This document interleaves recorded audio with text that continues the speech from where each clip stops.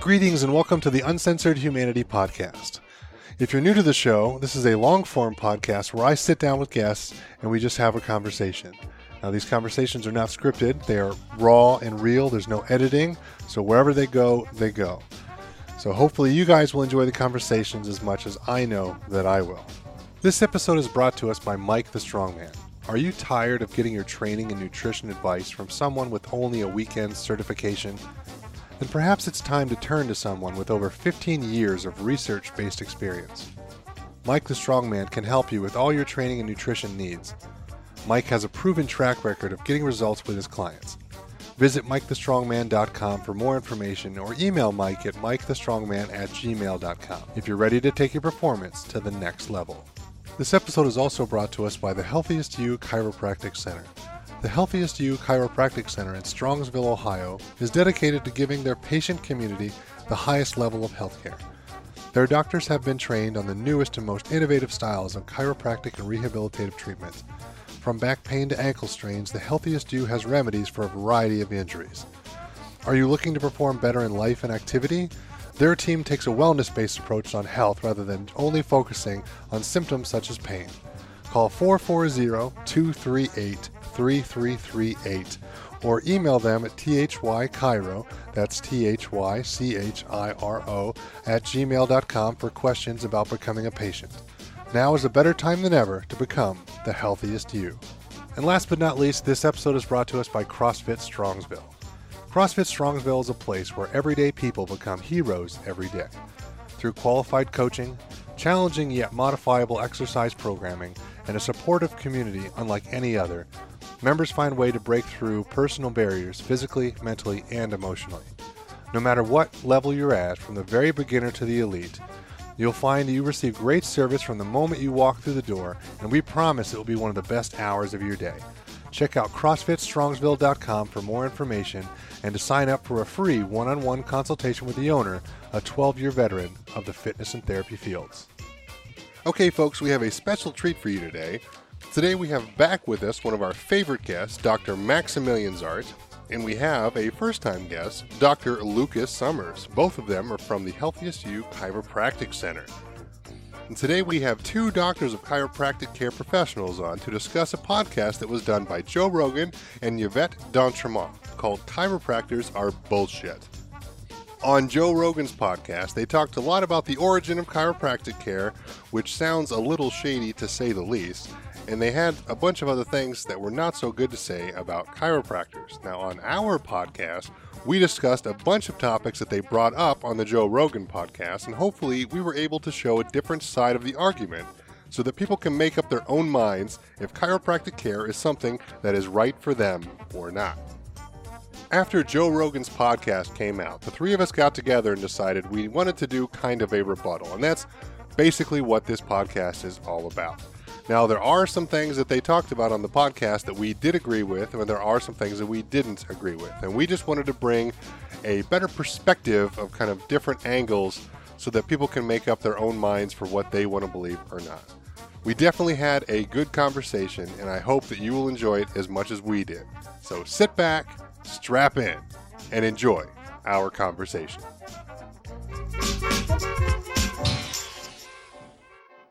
Greetings and welcome to another episode of the Uncensored Humanity Podcast. I'm your host, Matt Hess, and today we have a very special treat for you. We have back with us one of our favorite guests, Dr. Maximilian Zart. Max, how are we doing? Good. Thanks for having me again. You're very welcome. And we also have with us Dr. Lucas Summers. How are you doing, Doc? I'm doing great. I'm happy to be here. So, Dr. Max and Dr. Lucas agreed to come on, and they both work here in Strongsville, Ohio at the Healthiest You Chiropractic Center. And we're going to kind of do a how do I say this politely? Like a nice rebuttal to a podcast that we all heard from the Joe Rogan Experience with Yvette d'Entremont about chiropractic care, and I believe they called it Chiropractic is Bullshit. And that came from an article that Yvette had written, and we didn't quite agree with all that was said. So we're going to kind of just have a perspective here from some doctors who actually work in the chiropractic care and the doctors that I come to for my medical care. And we're just going to kind of talk about some basics and maybe what was kind of not so right with the podcast that we heard, and where we can go going forward. So, getting started. Dr. Max has been on the podcast before, so if you guys haven't heard that episode, I believe it's episode number 3. Go back, listen to that. You'll kind of get his story. Now, Dr. Lucas, this is your first time on the podcast. Why don't you kind of get us up to date real quick of kind of how you got into chiropractic care and kind of a little bit of your story. So, I grew up in Parma, Ohio. I went to undergraduate program at Miami University with an idea that I was going to go to PT school. I had a close friend of mine my freshman year that actually suggested chiropractic, and that was the first I had ever thought of it.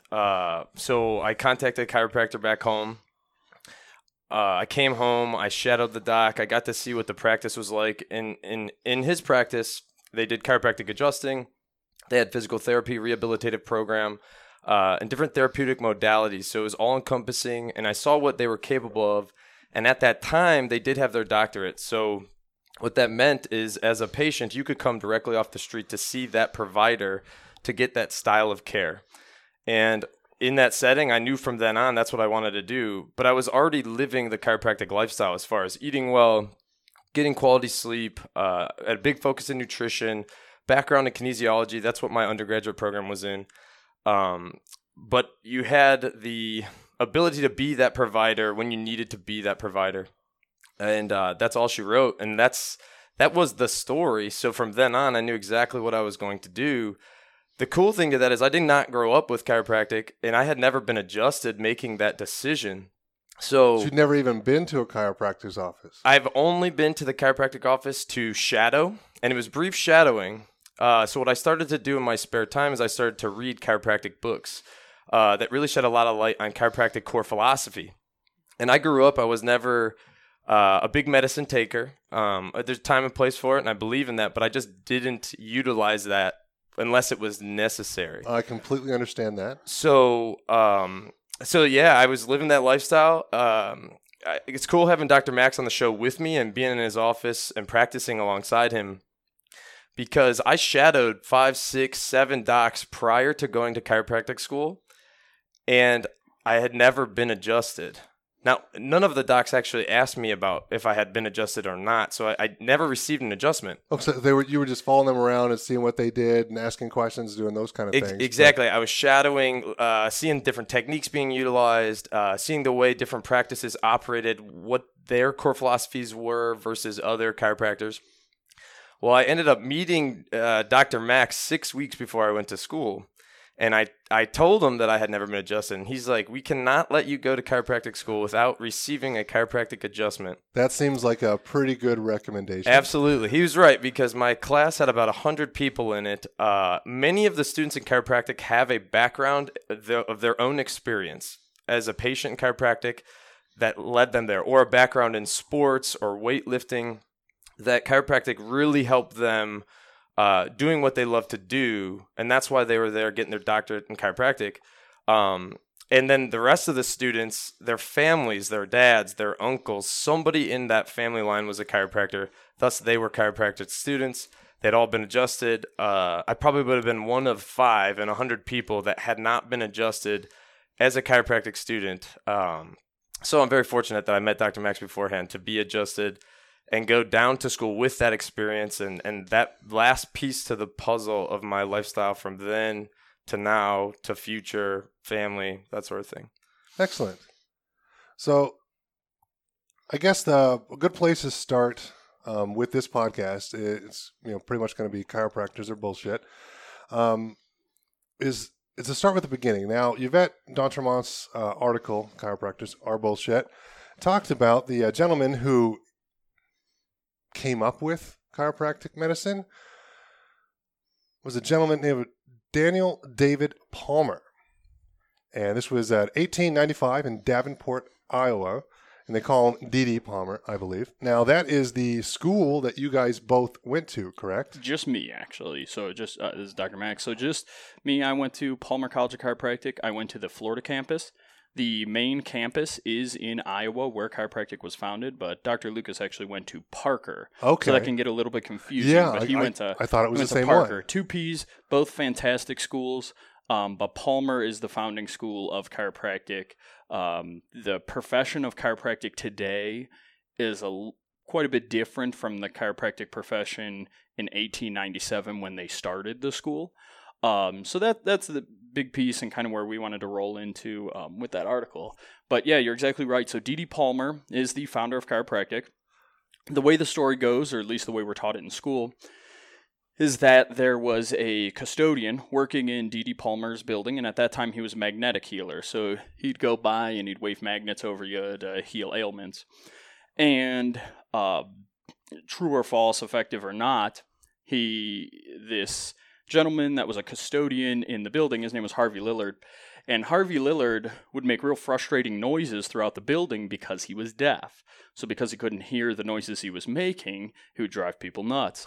And so there's a lot of different renditions of the story. Palmer Chiropractic tells a more noble interpretation of the story where D.D. Palmer actually took a look at him, took a look at his spine and his neck after magnetic healing wasn't effective, realized that one of the bones in his back was out of place based on how he felt the spine to be, and he pushed on it, put it back into place, and the guy's hearing came back.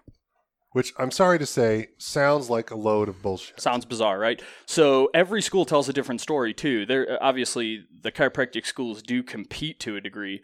One of the schools I visited before I went to Palmer Chiropractic tells the story that he threw a book at him. Hit him in the neck, and it knocked that bone back into place, which triggered the cascade that became chiropractic. It's highly unlikely. So sounds kind of funny. Although if there was a deaf guy wandering around your building making bizarre noises, maybe that is what happened. And if you do delve a little bit deeper into D.D. Palmer's story, he is a unique, ornery, feisty individual. So it actually doesn't seem that outlandish that he'd throw something at a guy, knock it back into place, realize that it worked, and then dig into the science behind it. So yeah, the science behind chiropractic didn't really catch up with the profession until much later on. But that's the general story of how chiropractic started, and it does sound bizarre, but truthfully, any healthcare practice sounds bizarre. Anything innovative sounds bizarre until the science or research can catch up to whatever it was you were doing that was working. And that's a fair statement. That's pretty common, especially with people who are visionaries and revolutionary in their techniques. Everybody always thinks that they're crackpots until everything's kind of shown to work, and then everybody gets on board. That's just kind of how that works. Most studied man in the world supposedly turned water into wine. So a lot of those stories start off real outlandish before they become commonplace as we recognize them in social norms. Chiropractic still isn't quite a social norm, although if you come to Strongsville, Ohio, it seems to be a little bit more of a social norm where we're at. And that just is a matter of, again, our science catching up with the profession. When chiropractic first started out, everybody who went into chiropractic was going into it to be a chiropractor, not to be a researcher. So when you go to medical school or you walk onto a medical school campus, probably 10 to 20% of the students there have no intention of actually doing patient hours, but rather being researchers. Where in chiropractic, that wasn't the case for a very long time. And I can speak from my own experience, having gone through chiropractic school, at least 3 of my classmates went to chiropractic school to do chiropractic research. And so now we're getting that opportunity to have research behind us that proves the efficacy of our care.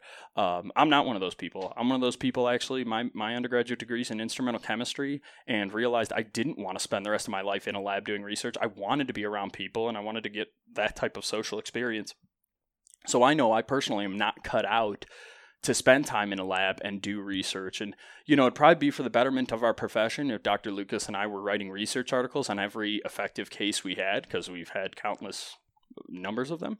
But the truth is, both he and I, we got in the profession and changed patients' lives more than anything, and make a mark on our community. And so I'm really appreciative of those people who do the research. I'm just not cut out to be that person. Maybe Dr. Lucas can attribute a little bit more to that conversation. I mean, what do you think? Absolutely. Even just thinking back, I'm a more recent grad. I graduated in April 2017.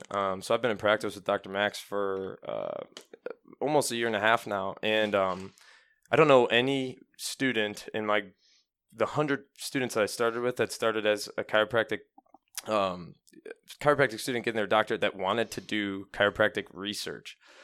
I would say 100 out of 100 students in my class wanted to be the chiropractor, to be the alternative care medicine that could serve people at a high level, amongst all these concepts of wellness and eating healthy, because that's being more recognized now than ever before. So that's something that, like Dr. Max also said, that research is catching up to every piece of chiropractic, or every piece of that puzzle now, which is cool. And we're putting more chiropractors in the field. And even just listening to the podcast, they talked about a few things, and they were talking about chiropractic education. And this is kind of a funny one, because when I came in this morning and talked to Dr. Max, I said, it's perfect to have you on because you're a Palmer graduate. They talked about Daniel David Palmer. And at his school, he's definitely learned more of the history. So being a more recent grad at a different school, the chiropractic is bullshit piece was largely based on the origin. And as we said, things evolve from anything, right? Innovation. Yes. Well, in my school, there wasn't a big teaching on the origin. Well, I mean, realistically, from what I have read and listening to the podcast, that would make a lot of sense because it sounds like bullshit. Yeah, absolutely. Mean, you've got a guy who claims that he, healed a deaf man by cracking his back, which doesn't make a whole lot of sense scientifically. Mm-hmm. And then you hear that the guy came up with a whole idea from having a seance with a dead doctor. See, that's... hold on a second now. Like, I believe in other realms and other dimensions and spirits and those kind of things. I believe in all that. That's fine. But it seems a little ludicrous to think of, some sort of medicine being, talked about like through a seance with a dead doctor. And I got to be honest, listening to that podcast with Joe Rogan and Yvette, that was the first time I heard the DD dead doctor seance. I had never heard that before. I was not taught that in school. Yeah. They don't tell you that try 1. Well, because, I mean, realistically, try 10 and graduate. I mean, why would they need to teach you that? I mean, it doesn't make a whole lot of sense because, I mean, the origins of it is almost irrelevant because, I mean, we can see things work and you can help people by manipulating them and doing therapy and massage and all those kind of things that you guys do here in the office. And it's like you can help people get better without just pumping them full of drugs like the medical field seems to like to do. So they're not going to spend tons of time talking about it because it's irrelevant. You need to learn how to actually do what it is that you went to school to do. Right. Absolutely. And one of the cool things to listen to that podcast, they really questioned us being doctors, really referring a hierarchy as medical doctor being the baseline. Or, the top of the totem pole. But in the reality of it, doctor means to teach. And I actually have a photo that if I could grab on my phone and read some things to you, it's educational hours between a chiropractic student and a medical student to put into perspective of what we're actually learning versus what they thought we were learning. As if the DD Palmer, DD and BJ backstory was our whole 10 tries of school. And it's just spinal manipulation. We're going to cure everything. There's a lot of context behind our educational hours that most people don't know of. And we get that question a lot in practice. How long is chiropractic school? It's 3.5 years in most colleges, 3.5 to 4 years. And there's a lot of educational hours. And I thought this was really cool because most people aren't aware of this. And it was something I saw as a student that I was, proud of myself in knowing that I chose the right profession. We have a lot of science and they put a lot into it as far as training us to be a medical provider, and earn that doctorate and just learn for the future. But yeah. And to even add to that, so anybody who's attended college knows, full-time college credit hours is usually 12 credit hours a quarter or a trimester or a semester. My average course load for a quarter in Palmer College of Chiropractic in Florida was 30 credit hours. So over double the full-time credit hours of an average undergrad student. So just to give you perspective, even when they say, oh, well, they only go to school for 3.5 years. Yeah, but I'm doing twice as much. So it's going to school for 7. So, even from that perspective, we're in the classroom all day every day, and then when we're not, we're studying because we're tested constantly. So, he's gonna read off some of the hours here because he's got the chart in front of him, but the misinterpretation there, like he said, that we're just adjusting away for 5 hours a day and then high-fiving and telling history stories about voodoo magic and then going home. That's not what it was. Truthfully, in a 6 to 7 hour day of chiropractic school, you were lucky if in that day you got 1 hour of chiropractic manipulation and care. The other 6 or so hours was the didactic work, the clinician work, how to diagnose scabies and things that seem completely out of the element of what a chiropractor does. But the truth is, we are licensed physicians in every state of the union. And what that means is we need to be able to diagnose anything from a primary care perspective, or at least recognize who we should send that patient to. So they maybe wouldn't expect me to diagnose every form of cancer, but I need to be able to recognize cancer generally on an x-ray so that I can send you to an oncologist or other specialist to get it treated. So that's one of the misconceptions too. I've had a patient walk in this door after we detected an unusual spot on her bladder, looking at x-rays of a low back, sent her out to the oncologist. She fought.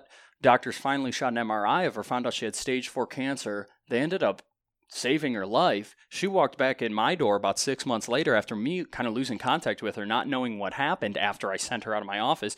She walked in the door. Before I could even approach her, she yells out in my waiting room, "This is the doctor that saved my life. I wouldn't be standing here without him." So that is why we get to be called doctors.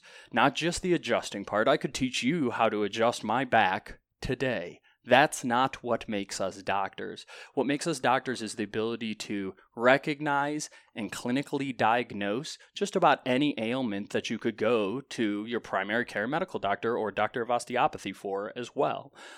So that's really where all the education, where all the credit hours come into. If I showed you the biochemistry portion of our board exams to become licensed physicians, it's really no different than the biochemistry portion of a medical doctor's board exam.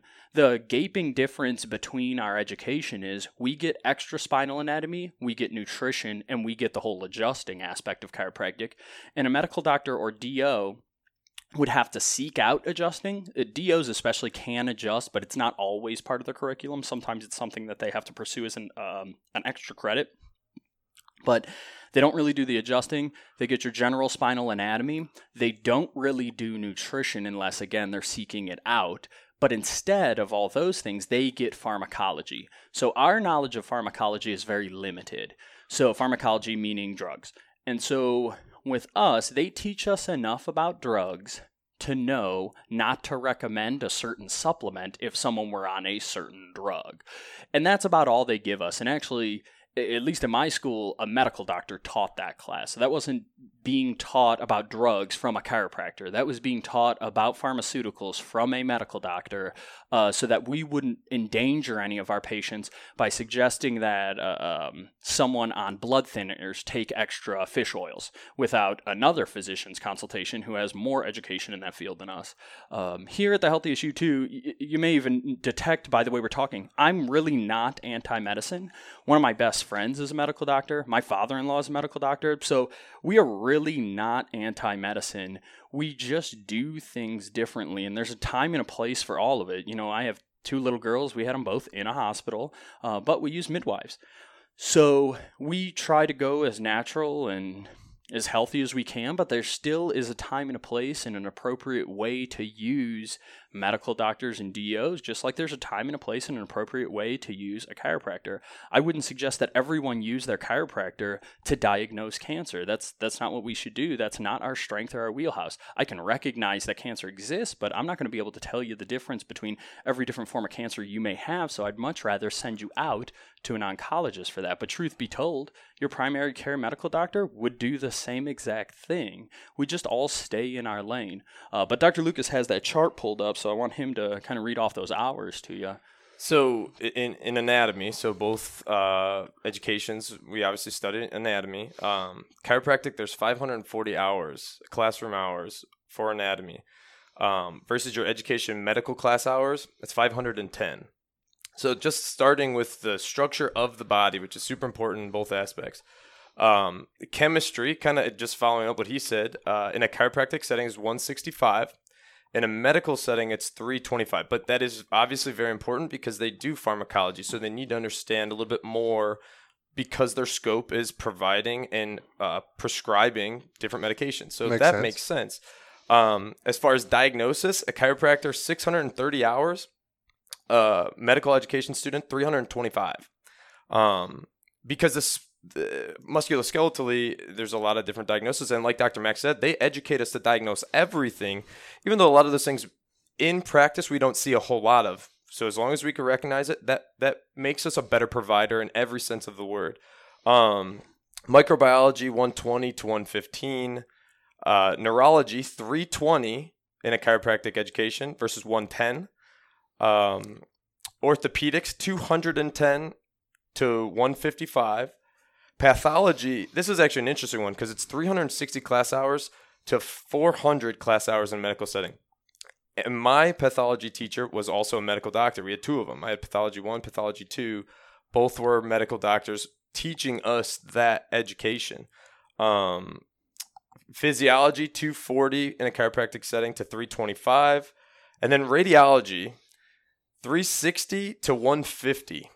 So the total course study hours between the two, chiropractic 3,065 and medical class hours 2,710. Now there are some outside courses, as Dr. Max mentioned, chiropractic, very big on spinal manipulation, nutrition, physiotherapy, PT, which we're taught in school and actually take a board exam on, advanced radiology and other subjects. It's about 1,400 class hours. Whereas those extracurricular ones in a medical setting really emphasize pharmacology, immunology, general surgery, and other related subjects. But at the end of the day, the grand total of course study hours between the two and a chiropractic education to become a doctor is 4,485 versus 4,250 in a medical setting. Which that's pretty cool to hear. And I'm sure when they were going through that podcast, neither of them had those numbers. Most likely not. Absolutely. Yeah. So it's cool. It's cool to be able to share that with you guys.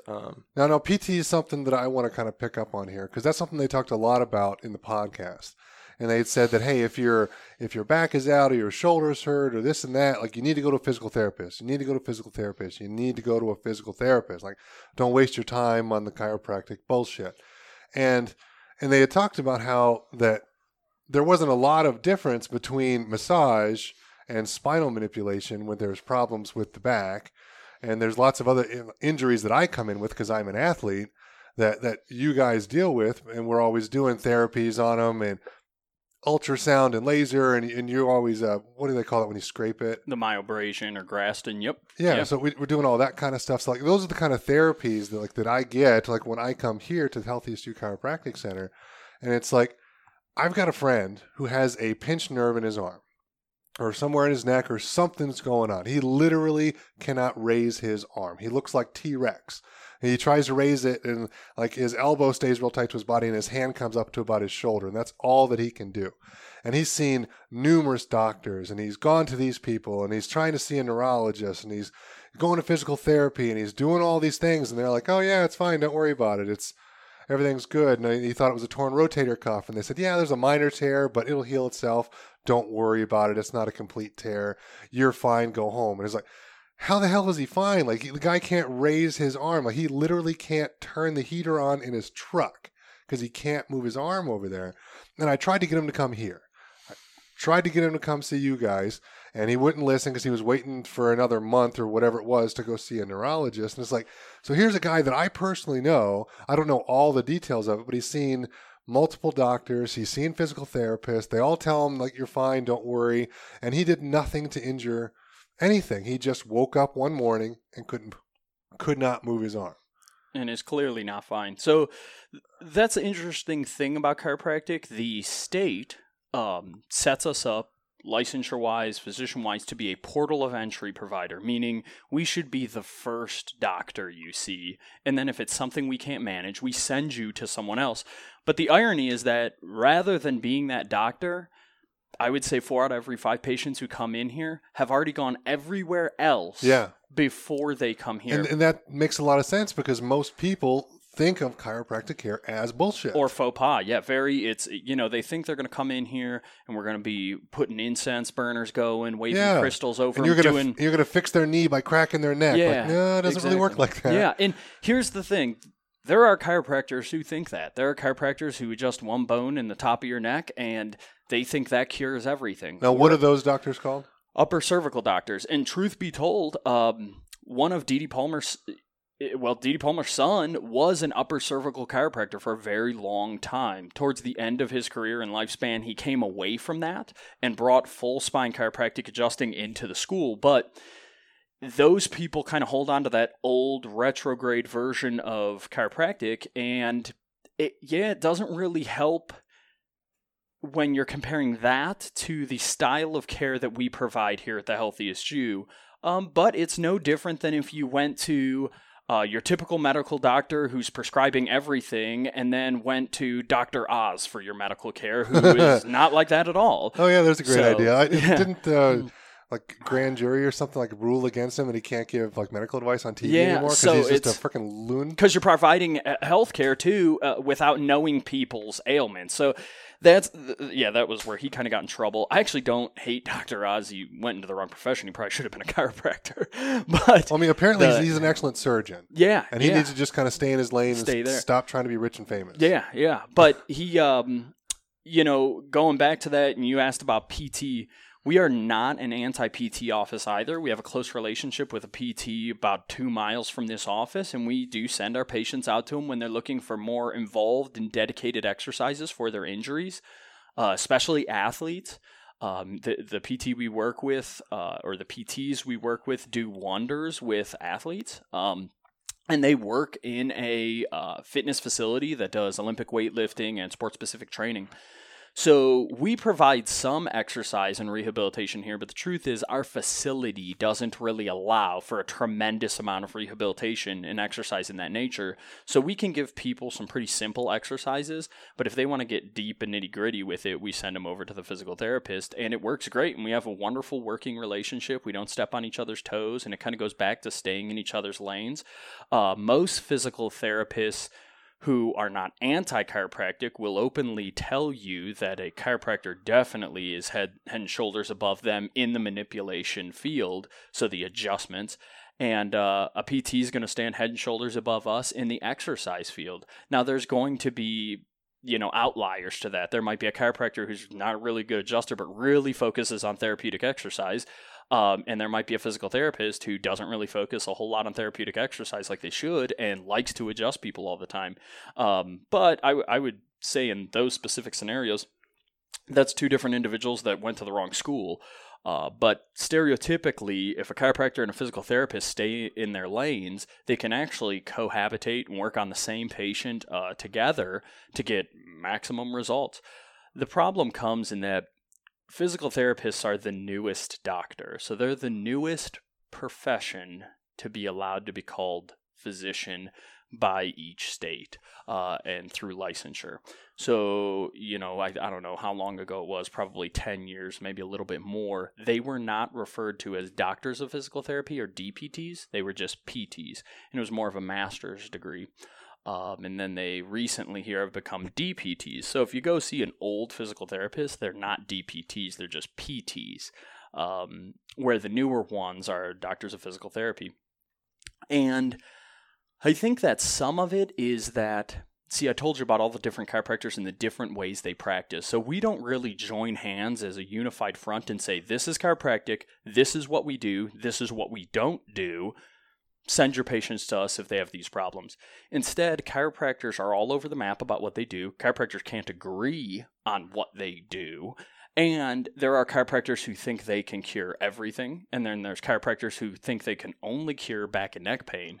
So, and everything in between. So because we don't form a unified front, we also receive a lot of skepticism. Where physical therapists, the general idea is that you go to a physical therapist to either prevent yourself from needing surgery or after you've had surgery, you go to a physical therapist to rehabilitate the area to get it functioning at its highest percentage. So because everybody knows that's what physical therapists do, and physical therapists know that's what they do, and medical doctors and DOs know that's what physical therapists do, they're much more widely accepted, even though they're a much younger doctorate profession than chiropractic, which has been around for over 100 years now. So that's why you are more likely to be sent to a physical therapist than a chiropractor by your medical doctor or DO.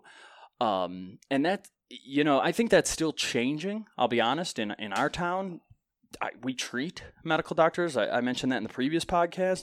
We treat medical doctors. We treat DOs. We treat dentists, podiatrists. We treat all of them. So they in turn do send patients to us. So it's becoming a little bit more widely acceptable. And what helps is when these other physicians are coming into our office, now they know what we do. So they know what they would send a patient here for.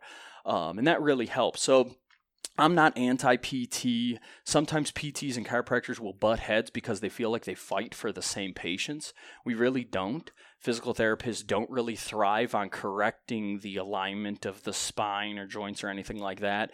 The area where it can get a little rocky is, like you mentioned, if you have knee pain. And so correcting that knee pain, now a physical therapist and a chiropractor kind of do compete for that knee pain patient, because we're going to use some exercise, we're going to use some soft tissue therapies, and we might use some of our passive modalities like the laser, the ultrasound, muscle stimulation, and a physical therapist would probably do a lot of those things too. So that's where we kind of overlap. But on the average spinal patient, we don't really overlap. We're going to take x-rays of you. We're going to see where your spine doesn't look the way it should look based on an anatomy book, and we're going to fix it. And then we're going to take another x-ray of you, and we're going to show you that we fixed it by putting the two x-rays next to each other. That's as scientific as it gets. It's kind of hard to argue that. Exactly, and that's why we do it. It's very objective. It takes me out of it. I'm not doing the Jedi mind trick, waving my hand past your face and saying, you're cured.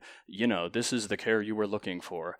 And instead, you get to see the difference. So instead of just maybe the placebo effect, or maybe just me being really good at charming people and talking them into feeling better, instead, you get to see the difference in our office. You get to see two x-rays. You get to see the pre and post and get to see those results for yourself.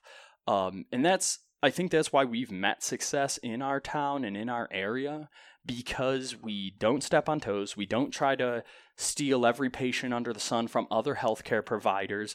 And we give you results that aren't just the results you can feel. They're the results you get to see.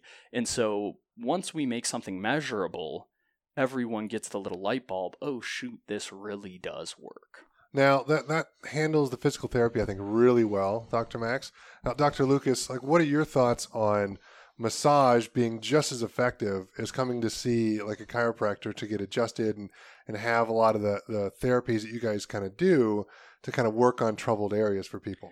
To be honest, I think it really depends on what the patient is presented to your office with. For example, top 3 reasons to go to chiropractor: neck pain, back pain, and headaches. Chiropractic adjustment for a specific type of headache is very, very successful. To share a little story, we had a younger patient that was on blood pressure medication and seen neurologists, all the other stuff. Every other doctor could not figure out why this girl's having these headaches. And they put her on at an early age in her teens blood pressure medication. And that was something that she probably would have been on for a very long time. Most likely for the rest of her life. Exactly, which is terrible for you. And we took x-rays of her neck. We looked at the structure, saw what was going on, started treating her, and in 2 visits, I believe with that one, has not had migraines. It doesn't have them anymore, so much so that now she wants to be a chiropractor. So I share that story reality, to give you a glimpse of how an effective an adjustment could be when it's made for the right reasons and appropriately. In terms of massage is a perfect adjunct to that.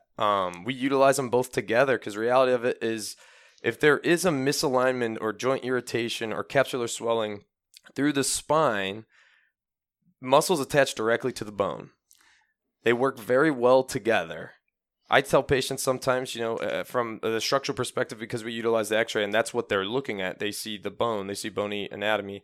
Us as chiropractors, we're going to move the bone to get to the nervous system, but we utilize our therapies, particularly massage, to work on the muscular component of that, because there's got to be a component to both facets. Chiropractic, I think, again, it depends on the way the patient is presenting and what they're presenting with. But I would say in globally, the chiropractic adjustment would be more profound than the massage, but the massage is such a perfect adjunct to the adjustment that they're necessary together in most cases. We mentioned the upper cervical docs. They're upper cervical in that they adjust the top 3 segments of the spine, typically C1, your atlas, with the concept that the muscular system, fascial system, and proprioceptive system work together. That's why they think they can do that adjustment, deliver an adjustment like that to impact the rest of the spinal structures. So I hope that I answered that the right way. I know I kind of went off of that question, but me and Dr. Max are both very open providers and not ego driven. So we have a massage therapist in our office that we work coherently with, like you mentioned, with PTs. So the chiropractic adjustment goes beyond just the pain aspect of it, and it works perfectly well with the massage. Okay, so something else I want to talk about real quick is the length of people's legs. This is something that you hear of all the time. They say, oh, this person is a 1/4 inch off of this side or that side or what have you. And what do doctors do? Like medical doctors, they put a little wedge in the bottom of your shoe to make up the difference so you're standing straight. So the feet are the same distance, I guess, or the length. And like, how common is that to have one leg that's actually shorter than the other, and then their hips just don't need adjusted to kind of level them back out? So we call that an anatomical short leg. Anatomical short legs are typically only caused by an extreme break or fracture in the lower extremity, so in the leg or in the thigh. If you've blown up your femur at some point in time, maybe fallen off a trampoline, or when you were a child, you broke your bone at the growth plate, that would trigger what's called an anatomical short leg. That a chiropractor is not going to do anything for other than prescribe you a heel lift. Yeah. Now, the other form of short leg is called a functional short leg. Functional short legs can be adjusted. That's basically when your pelvis and hips are out of alignment, causing that imbalance. And as we adjust those areas and bring them back to true neutral, you can watch the leg balance out. One of the coolest things about functional short legs is if I've got more than one patient sitting in a room for an adjustment, let's say husband-wife combo or something like that, when I'm correcting that pelvic misalignment, the other individual in the room can watch that functional short leg balance out. So again, it's visual evidence. This isn't chiropractic voodoo magic or anything like that, even though it kind of looks like it. As we're adjusting it, you can use your own 2 eyes to see that balance out. Now, the whole post x-rays with what we do, that shows us truly if you have an anatomical short leg or not. Because if we take you through a series of care and we shoot a pre and post and your hip heights have not changed at all, you probably have an anatomical short leg, and that's when we would encourage a patient to wear a heel lift. And how common is that you've seen? Golly, maybe 1 in 100, probably not even that often.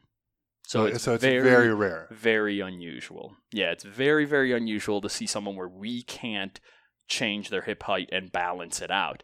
A lot of times, even with those individuals who have the anatomical short leg, because of life and living on that anatomical short leg, the hips have actually become more and more and more out of alignment, that their misalignments in their pelvis and low back are actually exaggerating their anatomical short leg, so we can still adjust them and reduce the difference in their leg lengths through our chiropractic care. So there have been several times where I've had a patient come in and say, okay, well, I've got a 3/4 of an inch heel lift in my right leg, in my right shoe.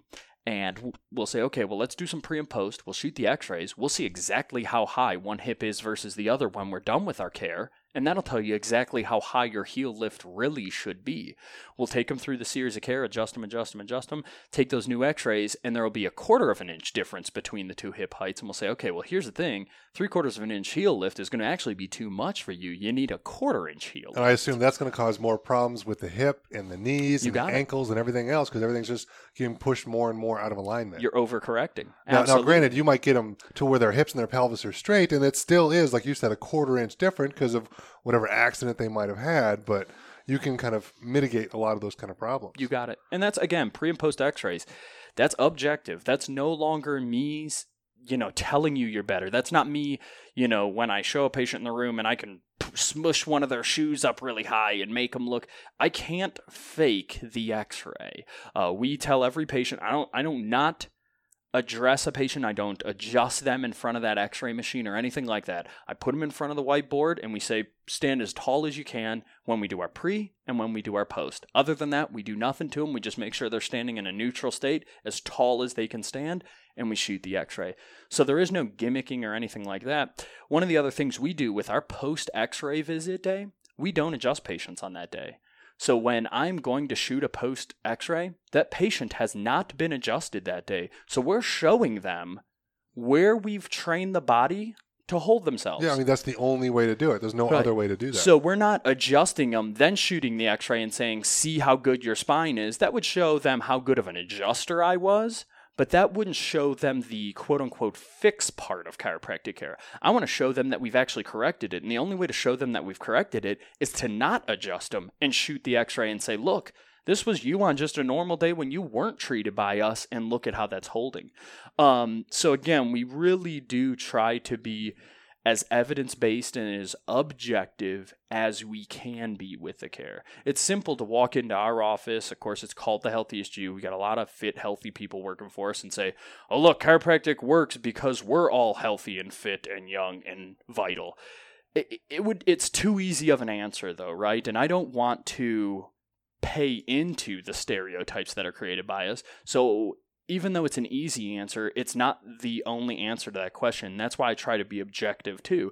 So you can walk in here and say, yeah, look at these guys. They're all healthy and fit and happy and vital. And on top of it, they use all this scientific care to get you better. So you're seeing the results in the person themselves and in their character and their persona, but you're also seeing the results through x-ray, through range of motion and orthopedic exam as well to really bring the whole thing around into an entire puzzle rather than just, missing some pieces and being like, yeah, man, those guys, they look healthy. They tell me that I'm going to get healthy, but I haven't really seen anything. They just tell me my back's misaligned. Instead, you get to see the whole part of it. So by the time you're done getting care here, you know as much about your spine as we knew about it. Well, yeah, and that's, I think, a big thing to think of because a lot of chiropractors that I've seen before I started coming here, they don't take x-rays. Yeah. So you just show up and they just start adjusting you, and it's like, well, hold on a second. How do we know what's wrong? Or you haven't taken any pictures of my body to see where the issue is. I mean, how could you adjust someone until you x-ray them? To follow up on that, that's kind of cool because when I was a student, in student clinic, to get an x-ray of a patient is actually very difficult. You have to have a patient that's coming in from, say, a motor vehicle accident or a major trauma, and then they'll let you x-ray them. Now, fast forward to being in practice and utilizing the pre and post system, I was coming from a place where, yeah, I would adjust you, get you feeling better, palpate and that sort of thing, and then go from there. And now being in this system where we take pre and post, that mindset is totally out the window. You get so much information off a patient's structure by utilizing the x-ray. And we get questions a lot, how am I doing, doc? How am I feeling? But I'll be honest, I tell them, wait till we get to that objective finding in that post exam, and that will be how you're doing. Aside from just symptoms, I'm a 4 out of 10, and before I was a 7 out of 10. On a pain scale, you exactly. mean. So when I'm treating a patient, and they may not have a high pain level, but their x-rays needed a lot of care. So structurally, they needed a lot of care. I go through our adjustment, I do my palpation, I feel what the tissue's doing, but in reality of it, because we utilize that post system, I tell the patient, you gotta wait till that visit, and we'll see what the structure's doing, how you're responding to care, how you're responding to the chiropractic care that we're delivering. and it changed my output on chiropractic in general and just how effective the x-rays are and just a better clinical environment to deliver healthcare. Yeah, and I think that's something that people should definitely look for when they're looking for a good chiropractor, is find someone who does pre and post x-rays so you can actually see the difference of what's going on in your body. Now, you brought up an excellent point about car accidents. That's something that when somebody has trauma on their body, if they fell off a ladder, if they fell down the stairs, if they were in a car accident, they need to come and see you guys ASAP, right? Immediately, yeah. I worked for a doc in Dallas, and his sister had texted him one day. Her daughter fell, I think through one of the floors, but fell from a big distance and landed on her back. Well, it was frantic. The sister texted the doc, so and so went down. She fell real hard. We're rushing to the emergency room. Well, she went to the emergency room. They took x-rays of her. She had no fracture, and they said she was fine. To that chiropractor, he freaked out. She's not fine. That's a lot of trauma to the spine and to the nervous system. She needed to be checked immediately because of the trauma that she just, endured. So that's a perfect example of motor vehicle accident. Whether you're going 5 miles per hour, 35 miles per hour, there's a lot of whiplash, a lot of trauma to the spine, a lot of movement to muscles and bone. They need to be checked. Otherwise, their nervous system is not functioning as it was prior to that incident. So you don't need to exhibit a fracture from a trauma to need care. But you get a trauma, you need your nervous system checked. You need the spine checked. Now, what's a good example of what is too little trauma to be worried about coming in? Like if somebody, let's say, like they roll over, they're sleeping on the couch, they fall off like a couple of feet. Like they obviously don't need to come in for something like that, I would assume. Correct. Well, especially if they're not exhibiting any symptoms, they might be less inclined to come in. Of course, we being chiropractors think everybody needs care. And I do believe that, truthfully. My 3-year-old, my 1-year-old, they get adjusted, but they're rough and tumble. Dr. Lucas and I adjust each other at least once a week because we're stooped over a table adjusting everybody else at least once a week. Yeah, I mean, it's a tough tough profession physical to be in. Like it'll beat you up. Yeah, I always say that chiropractic is the most blue-collar, white-collar job you could ever have because you wear a collar to work, but you are physical all day if you're doing it the way we do it. So yeah, it really depends on the individual and what they're looking for. Our office name, again, The Healthiest You. So if you're looking to be a healthier version of yourself, you're going to pop in and just take a look anyways because you're being proactive about your care. So that's the difference between proactive and reactive care. Reactive care is, I was just in a car accident. I'm going to come into the chiropractic office to get care to be better because I'm reacting to the pain and the car accident. Proactive care is, I want to make sure I don't have problems down the road. I want to make sure I live as long as I possibly can. I want to make sure I don't end up with scoliosis or a hunchback and losing height as I age. And I want to make sure, I live the highest quality of life that I can. That's proactive care. And chiropractors are great at that. So chiropractors are very good reactive care providers, especially when it comes to spinal injuries and to a large extent, extremity injuries, knees, ankles, hips, elbows, wrists, shoulders. But our real strength comes in the ability to be the proactive healthcare provider, saying, I don't want to end up on a surgeon's table. How can I stop that today, now, while I'm still a healthy, functioning individual? So we think of us kind of like fireproofing your house, where the medical profession is more the fire department. So we're going to try to stop the fire from happening, right? You smell smoke, we're going to try to deal with it then. We are not as equipped at putting out the fire as, let's say, the fire department is or the medical profession. So that's also you guys knowing what you guys are good at and realize when there's a big problem, you send them off to somebody who's really going to help. You got it. They are better at reactive care. We are better at proactive care. And so that's the simplest way to put it, and to really not step on each other's toes. Be like, okay, you guys are reactive doctors, we're proactive doctors. So if we do our job really good, you won't be needed quite as much.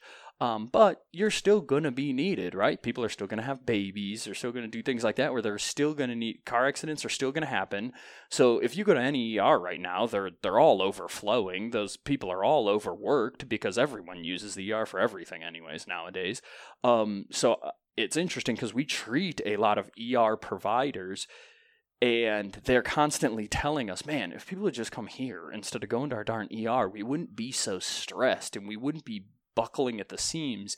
But realistically, that just comes from education. Yeah, they just don't know. They just don't know. So that's Dr. Lucas and I's biggest task in our community, is to educate the community. And luckily, we've had a lot of success with that. So again, hopefully some of these, conversations we've had today have kind of touched on all of the things in kind of debunking that myth that chiropractic is voodoo magic. Again, the origins of anything innovative seem bizarre, but that's until the science catches up with what people had been already doing.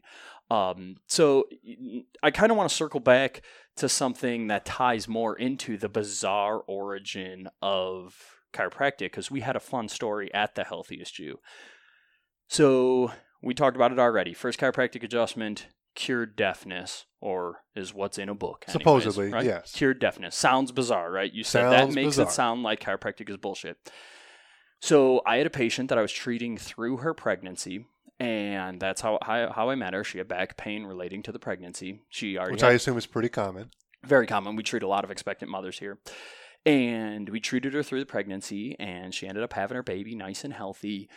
But probably, I would say 2 to 3 weeks after the baby was born, and we had seen him in here with the mother, but we hadn't treated him or anything like that. The mom brought up to me, she said, hey, he had his first 2 hearing tests and he failed both of them. They think my baby's either deaf or very hard of hearing. I did some research online and saw that the first chiropractic adjustment cured deafness. Do you think you can help my baby hear? And I went, oh boy, this is the chiropractic universe coming after me. It's kind of a lot to ask. So I said, you know what? An adjustment's not going to hurt your child. Getting pulled out of a tiny hole by your head is pretty darn traumatic. So giving him adjustment is not going to hurt him. And it may help with his hearing. You're exactly right. They say the first chiropractic adjustment cured deafness. So let's give it a go. I adjusted that baby 1 time. She took him back to the medical doctor, and he passed his hearing test. I didn't want to accept credit for it. I still hesitate to truly accept credit for that. But the mom gave me all the credit. So she came in here and goes, he passed his hearing test. He hears just fine. We still see that child. He's about 4 years old now, and he hears just fine after failing his first 2 hearing tests with 1 adjustment. So it was a powerful moment for me. Those are the types of adjustments that really get you to believe in what you do. Yeah, and now, unfortunately, that's something that science can't really explain. No, I can't at the X-ray. moment. I can't X-ray Am I going to X-ray a 3-week-old? Absolutely not. I felt his neck, saw the spots that were out of alignment, put them back into place using my fingertips, some very gentle adjustments, and then sent her on her way. So yeah, I'm not X-raying him or anything like that because clinically it would be inappropriate. So you're right. I can draw some scientific ties to it with the nervous system and portions of the neck that do relate to the auditory system, but I can't create a hardline research-driven article to explain why 1 adjustment to that kid's neck allowed him to pass his hearing test, but it worked. There's a pragmatic approach to it, right? You step outside and the sun's up, it's daytime, right? So we watched it happen. And like I said, I still struggle to accept credit for it because it seems so powerful that it almost overwhelms me to give myself or our profession that much power. But it's your nervous system, man. It controls everything. You wouldn't exist without it. It's the difference between a piece of steak and a human being. So that's what we're treating when we're treating the spine, which houses that nervous system. So I kind of wanted to circle back to that because it was a really cool opportunity for me. Dr. Lucas has since had a chance to treat that family and that child too, and he hears great. He runs around this place like a Tasmanian devil. That's what kids are supposed to do. Exactly. So it's really cool because we spent all this time today talking about the research and evidence-based aspect of chiropractic, but then I do have those voodoo doctor-y moments where we do things for people and it fixes them, and even Dr. Lucas and I have to step back and go, holy smokes, it worked. Our profession says it was supposed to work, and I still can't believe it worked like that. Interesting. So we actually have one of those, and I thought it'd be kind of interesting to bring up here today and just touch on that a little bit. So, yeah, so I know chiropractic can help hearing. I know we're running a little short on time here, but there's a couple more things that I want to get to before we kind of wrap this up. Now, one big thing that they talked about on the podcast and through the article was the fact that some chiropractors believe that adjusting the spine and the neck can cure you of needing vaccines. What are you guys' thoughts on that? So the core philosophy of chiropractic, and we've explained a few things, but the core philosophy of chiropractic is that if there is a subluxation, which they referenced in the podcast, if there's a misalignment to the spine, and it doesn't need to be a gross misalignment. We're not talking C1 on C2, and it's a 90-degree angle to C2. That's not realistic. That's not what we're describing. But if there's misalignment to the spine, in essence, it's affecting your nervous system. It's affecting your nervous system, so that the brain and body are not able to communicate as effectively. Throughout the spine, nerves exit the spine. They innervate muscles. They provide the sensations we feel, but they also end result into the organs. That's where the component of getting adjusted and removing that nerve interference would allow someone to flourish. So we say it often in our office that, no, chiropractic doesn't cure everything, but it's for everything because of the simple design, or I call it a simple design, but this whole time listening to us talk is thinking how complex the human body is. But the simplicity of a chart, you guys can't see, but this chart behind us right now, it shows us the structure of the spine. It shows you the nervous innervation to each of those organs. We talked about this previously. Matt, if your lungs are working at 80%, mine were working at 75%, neither of us would probably exhibit signs or symptoms that we had a lung deficiency. If it was producing, running at 50 to 60% of its efficiency, then you would start producing signs and symptoms of lung dysfunction of some sort. So on our end, very proactive model of health, if we're palpating you through the spine, or we're looking at an x-ray and it's showing us, misalignment to those levels, restriction to those levels, that would be interfering the health of the nervous system, then it's safe to say that the nervous innervation to that end organ may not be flourishing as well as it could be. So that's why you would adjust those areas. And so that's kind of where he's tying into the vaccine thing. So our belief being that if the nervous system's functioning at 100%, you are giving your body its best fighting chance to resist disease or dis-ease. Dis-ease meaning injury. So I am not completely anti-vaccine. I'm anti-flu vaccine because if you understand the how a flu works and how a flu virus mutates constantly and as quickly as it does, you know that a flu vaccine can't make a tremendous amount of sense. This year, I think they said the flu vaccine was 10% effective. I think they say something like washing your hands is 15. So yeah, I mean, the vaccine wasn't even as effective as just washing your hands. Yeah, with the flu vaccine, they're just guessing on which strain's going to be the worst, and they're hoping for the best. And this is the first time I've ever heard them say that if you got your flu vaccine early in the season, you should get a second one later in the season. Of course, that they can make more money that way. if it's 10% effective, let's just do the same thing again. That doesn't make any sense. It doesn't make it 20% effective. You're giving the same vaccine. It's not doubling its efficacy. So what about the bigger ones like the measles, mumps, those kind of things? Yeah. So my children are vaccinated. I pace their vaccines, so they only ever get one shot at a time.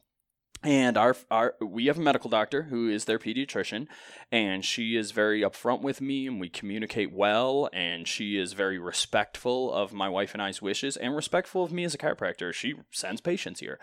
So she's been wonderful about allowing us to do that and alternate the vaccination schedule. You got to find the right medical doctor or DO that's willing to allow you to do that.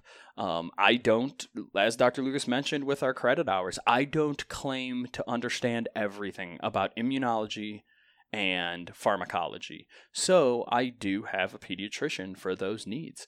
And it's been very helpful. My kids are very, very healthy, but they've also never really had a bad reaction to a vaccine because I don't give them 3 at a time. They get one anytime that they need one, then they're usually not going to get another one for 3 to 6 months afterwards. And so they usually end up finishing out the day like a hummingbird. My 3-year-old hates shots, so she's pretty upset about that. I think most kids hate shots. Yeah, my 1-year-old takes it like a champ. But either way, I'm not anti-vaccine for those deadly ailments, okay? I don't want to bury my 3-year-old. So anything that could put or my kid, get your kid sick and get somebody else's kid sick Absolutely. who's maybe autoimmune, like has Deficient. problems, and then they die. Yeah, and then they die. So I do, when people are saying, oh, well, I wasn't immunized and I didn't catch it. Well, I do believe in what's called herd immunity. The viruses have to have a portal into a community. So if there's 10 people in a community, to make this simple, and 9 of them are immune to polio because of a vaccination, it's going to be really hard for that 10th one to catch it because there's not as many portals for that virus to make its way into the population. That makes sense. So I think that the more people opt out of vaccination, the more you may see a rise in some of these ailments that we've previously thought to be extinguished. And it is part of the reason that I still do immunize my kids. I leave that decision completely up to the parent to make their best educated decision. There's a lot of information out there, either by going to physicians, and you can use the internet. It's not always a bulletproof resource. And if you're using a team of physicians, they're going to be a much better resource for you. But you also want to make sure you're not using a biased physician's opinion. I'm always very upfront with my patients. If they ask me about vaccines, I tell them what I do for my family. I don't tell them what they should do because I'm just giving them information. That's their choice to make. It's their not choice. Your choice. They're the exactly, and that's the way I view it. I'm not going to try to change their mind. I'm just going to tell them what we do. And I've found that to be the best way to not step on anyone's toes and to not alienate anyone. If you want to not vaccinate your children and be a patient here at the Healthiest You, that's fine. That's great. If you want to vaccinate them exactly the way your medical doctor tells you to, that's fine too. That is the parent's choice. But yeah, in our case, we are not anti-vaccine, just like we're not anti-medicine. But I do believe in pacing out the vaccinations because it can overwhelm a child's immune system. And you hear about it all the time. Oh, little Timmy got his vaccinations today, so he's kind of out of it, or he's really fussy, or whatever it is. I've never experienced that with my kids. She might be pissed off that she got the vaccine, but because she got the shot. But it wouldn't matter if there was anything in the shot or not. She'd be just as upset if she tripped and fell and scraped her knee because it hurts. Because it hurts. So, but I've never had to tell someone, oh yeah, they're a little feisty today or they're down and out of it, or their fever spiked up to a 102 because they got their vaccinations today. That's never happened. And I do believe it's because our kids are healthy, they eat right, they get adjusted regularly, and we pace out those vaccinations. So hopefully that kind of handles that makes a lot of sense. And I think that's a great way to go about it for people maybe who don't want to deal with their sick kids if they go in and get a whole bunch of shots all at once. That's some more money because you're going to take more visits, but I think it's probably better for the kids in the long haul. Now, I think a good way to wrap this up is the fact that I want to talk about what to look for and what to look out for when someone's looking for chiropractic care, because obviously if they're in Northeast Ohio, it's simple, just come here. The Healthiest You Chiropractic Center in Strongsville is going to take care of you. You guys do an excellent job with that. But if they're somewhere else and they can't make it here, what are things that they should be looking out for a good one, and then also looking out for a bad one to know, okay, this is not the one. Yeah, so need to go away. It's one of the few professions I tell people. So if I have a patient and they move away, say, hey, I'll try to find you a chiropractor, but if you just want to look on your own, it's one of the few professions where you want a younger doctor in the office. They don't have to all be younger doctors. There can be a 70-year-old chiropractor in there too, but he better have that 35-year-old doc that's kept him current or her current on the newest forms of chiropractic care. Because if you go in and the chiropractor's real old and they haven't really done the continuing education to stay current on their care, they're going to give you 70-year-old chiropractic care. And that's what we have spent this whole time talking about, the whole evidence-based chiropractic and research catching up with the profession. Well, that's more recent. So the first thing I always tell people is find an office that is younger or has a young doctor in it. So my mentor has been doing it almost as long as I've been alive, but what he does is he's constantly got a crop of up-and-coming chiropractors that he brings in and hires and employs for about 2 years before launching them into their practices. And what it does is it keeps him current on what's new and exciting and evidence-based in our profession so that he doesn't just continue to give 30-year-old chiropractic care. Instead, he's giving the newest form of chiropractic. So that's one of the first things I tell people to look for. Okay. Looking out for. So a chiropractor who's going to tell you they can cure everything is bold and arguably illegal. Actually, it's out of our scope of practice and inappropriate. There are a lot of chiropractors who encourage prepayment for the care plan. Now, I am not against prepayment of a care plan, but make sure that chiropractor is absolutely using evidence-based chiropractic to treat you. So if they say, hey, this entire care plan is going to go the course of 36 visits and it's going to run you $3,000. They better be using x-rays and evidence-based care to show you the value of that care. If you walk into a chiropractic office and they don't do any x-rays and they hardly take you through range of motion. Exactly. And then they tell you it's going to take 30 visits to fix you. They don't have very many patients and they're trying to make as much money off each one as they can. And again, those are the ones I would avoid. But if a chiropractor says, hey, we give you discounts for prepaying for your care, and we're going to take x-rays regularly throughout your care, and it's going to take 30 visits to fix you, and it's going to cost $3,000, well, that's okay. That is probably still a noble chiropractor, but you gotta make sure they're using that evidence and research. We allow prepayment of care, but we don't require it. Our care plans tend to be small, so the biggest care plan I'll usually put someone on is maybe 16 to 20 visits before I'm shooting new x-rays. But more typically, it's somewhere between 12 and 16 visits. And that really depends on the severity of the patient and their age. If I have a 20-year-old come in here, I might only see them 8 to 10 times and then shoot their x-rays because they're going to respond quick to what we do. So those are some things to pay attention for. Dr. Lucas and I pride ourselves on having all of the therapeutic modalities, so kind of serving as a one-stop shop for someone looking for that proactive health. So unless you want drugs or you want surgery, you can come here and get a lot of different services. You know, we carry biotics research and development supplements, so you can get your multivitamin here. You can get massage here from our massage therapist. We can treat your spine and adjust your spine. You can get x-rays here. You can get therapeutic laser. You can get all of those things, and that's the type of office that I think is the chiropractic office of the future. So something that people should be looking for, all the different kind of modalities. Inclusive, exactly. All as inclusive as they can be without being far-reaching. So again, still staying in your lane, doing what you do. When it's over and above, you send them off to somebody else. You got it. Gotcha. Any chiropractor where you walk in the office and the chiropractor tells you, I'm your doctor now and you don't need any of the other ones. Run. You got it. You got it. Those are the things I would watch out for. Dr. Lucas, what are some thoughts on that? Since you've been to a lot of different offices. You know, I everything Dr. Max said, I totally agree with.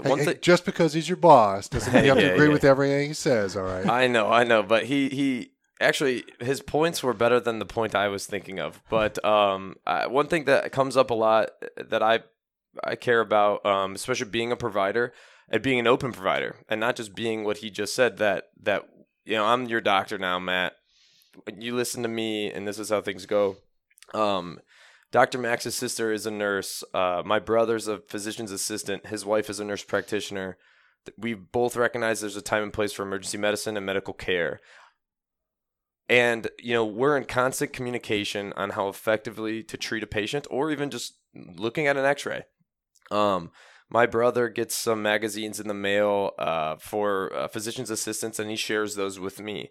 The open-minded doctor, chiropractor, physician's assistant, nurse practitioner will be your most beneficial healthcare provider there is. Really just recognizing that, health is all-encompassing. It's multifactorial, and we can all really help a patient get well the right and proper way. So that's my favorite thing to tell patients is that, we recognize your health matters. And we're going to exhaust every option that Dr. Max and I are capable of doing to get that patient better. And sometimes that means referring people out right away, of course, in that nature. But, that's something that just really stands out to me, because a lot of people I mentioned in school, their family background is all chiropractors. Those are usually ones that are that doctor that says, I'm your primary caregiver. We're going to operate this way, and they kind of shun the other ones out. We do not do that. And I know that makes me more effective provider. And I've seen that even in my family setting, treating my brothers, just treating different referrals from those providers. And as Dr. Max said, we treat all the different medical professions, and they recognize in us that we will utilize them when it's necessary to do so.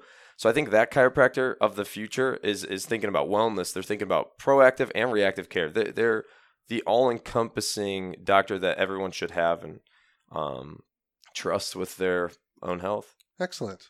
Now, if somebody wants to come in and make an appointment with you guys, how do they do that? So a couple different ways. You can definitely shoot us a call. Office number here is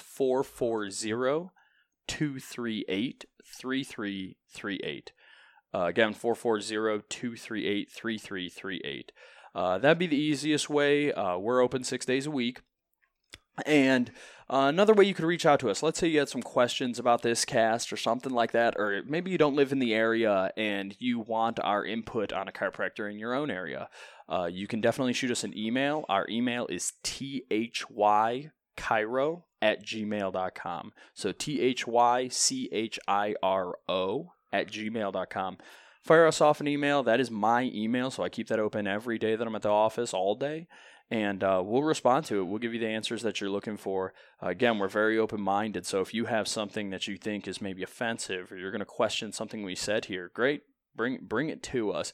It's both Dr. Lucas and I have very thick skin, so it's very, very hard to offend us about the chiropractic profession, because I feel like being offended by any question or ridicule kind of shows my uneasiness about it, or maybe that I'm not as confident in what I do. And truth be told, we have too many success stories here to not be confident about what we do. I'm not cocky, but at the same point in time, when you come in my office and you have back pain, I'm going to get it better, and I'm very confident that I'm going to get it better. And the people who don't get better are either the people who don't follow our care plan, or that's about it, really. The people who don't follow our care plan. Because if it's something that we can't treat, we recognize that right out the rip. And you send them off to somebody who can. So if I tell you I'm going to get you better, we're going to get you better if you follow the care plan. Excellent. Now, what's the website that people can go to? And our website is www.thychiro.com. Fair enough. Okay. Yeah. Now, you guys are obviously more than welcome to plug your social medias if you want new followers. You guys want to plug those? Or I have a Facebook page, Dr. Lucas Summers Facebook page, that could use some likes. Everybody go like and subscribe to that thing. And then we do have an Instagram channel. You can catch some chiropractic stuff. You can catch a lot of powerlifting, weightlifting, CrossFit stuff on there too. It is at THY_Chiro. So go ahead and follow us there, and you can stay current on the different things we're bringing into the office, as well as catching different videos of us lifting weights and competing in fitness competitions, stuff like that. So a heavy base of our followers are actually more on the powerlifting, weightlifting, CrossFit side of things, because we do post a lot of videos and work with a lot of patients that way too. Excellent. So, yeah. All right. Well, thank you guys. This was a lot of fun and hopefully very informative for people who don't understand chiropractic care like they should, and hopefully it'll inspire some people to go give them a shot. Thanks a Absolutely. ton. Thank you for having us. All right, well, we will see you guys next time.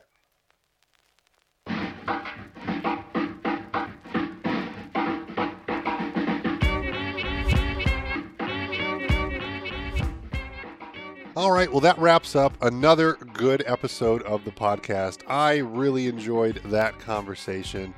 Hopefully, it sheds some light on the podcast from Joe and Yvette about chiropractors are bullshit, and maybe put some different perspective on things. So hopefully, you guys can make a better decision whether chiropractic care is something that's good for you or not. But I know personally, I will be seeing Dr. Max and Dr. Lucas to keep myself healthy going forward. Now, if you're still listening, I appreciate the heck out of you guys. As I always say, this podcast is a lot of fun. I'm enjoying myself. Hopefully you guys are too. But we need to get out there and get some more reviews out for the show so we can get some new listeners. So please go out to Podbean, iTunes, and Stitcher. Leave the show some 5-star reviews so we can get some new people coming to the show. So we've got some new episodes coming out soon that I think you guys are really going to like, that I'm looking forward to. We've got a return of one of our favorite guests, and we've got another return coming up talking about beer.